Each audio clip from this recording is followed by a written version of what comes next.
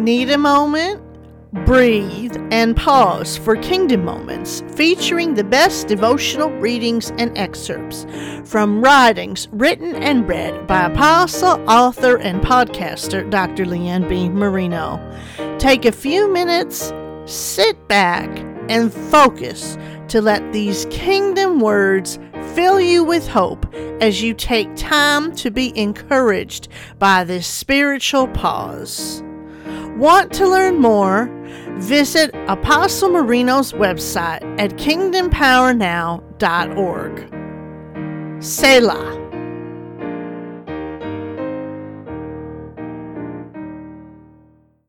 The identity of the Holy Spirit. When most church theologians or authors write about the Holy Spirit, they usually identify the Spirit with masculine pronouns. This has led many to believe the Holy Spirit is decidedly male, identified with full gender, and recognized in a masculine way. Couple this with the identity of the Holy Spirit as a person, and you have many Christians who believe the Holy Spirit is a literal male person with a body, operating work as a male being. We've already established that while the Holy Spirit does have an identity and does have life, the Holy Spirit is not a person as we use the term today.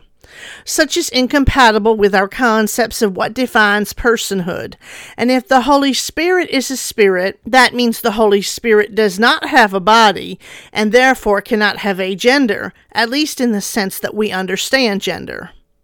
It's probably worth mentioning that God is neither male nor female. There's a lot of debate over this topic by people who aren't reading the scriptures right and who aren't considering the whole concept of the spiritual realm. God is a spirit and spirits don't have bodies, so that means God is not, as God, male or female. Throughout the Bible and spiritual history, God has been identified with male gender characteristics and female gender characteristics, just to keep things interesting.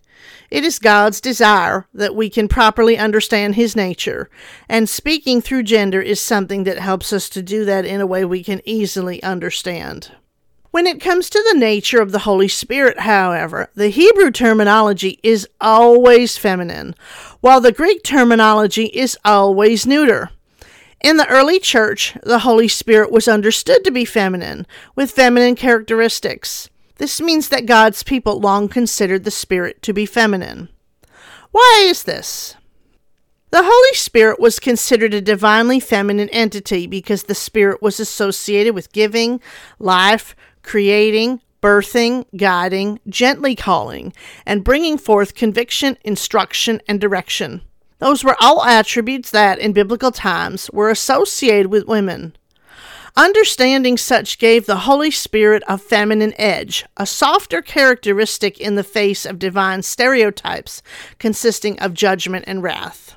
When you breathe, send your breath or spirit on them, they are created, Genesis 2:7, and you make the land new again, Psalm 104:30, Expanded Bible. When we talk about the Holy Spirit, we should technically use female pronouns. There is one masculine word used to describe the Holy Spirit, the word for comforter in the Greek. This doesn't change the neuter tense for the term Holy Spirit in the Greek, however, and doesn't change the understanding that the Holy Spirit was understood to be feminine from the very beginning of salvation history.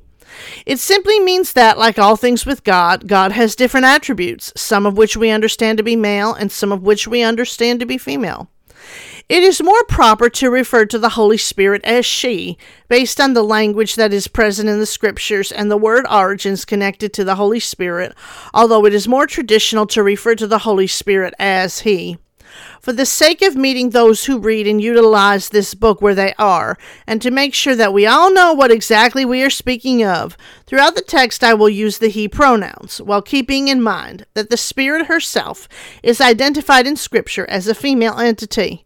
We respect the proper identity of the Holy Spirit, while also recognizing tradition has distorted it, but being it is what most know, we will also respect the efforts throughout church history to understand the work of the Spirit, even where it has been misguided.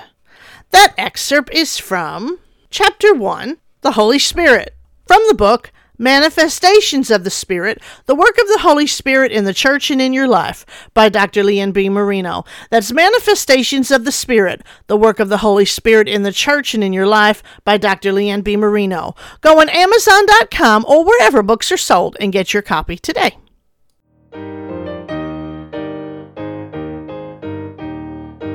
It is my hope that Kingdom Moments has provided just the spiritual pause you need.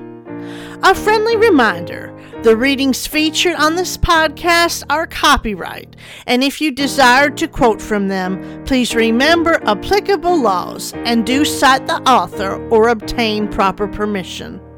Want to learn more about the book, about the author, about the work that is done through the ministry, or to contact the author, visit kingdompowernow.org today. And until next time, may the Selah pause of the kingdom lead you to spirit-filled moments throughout your days.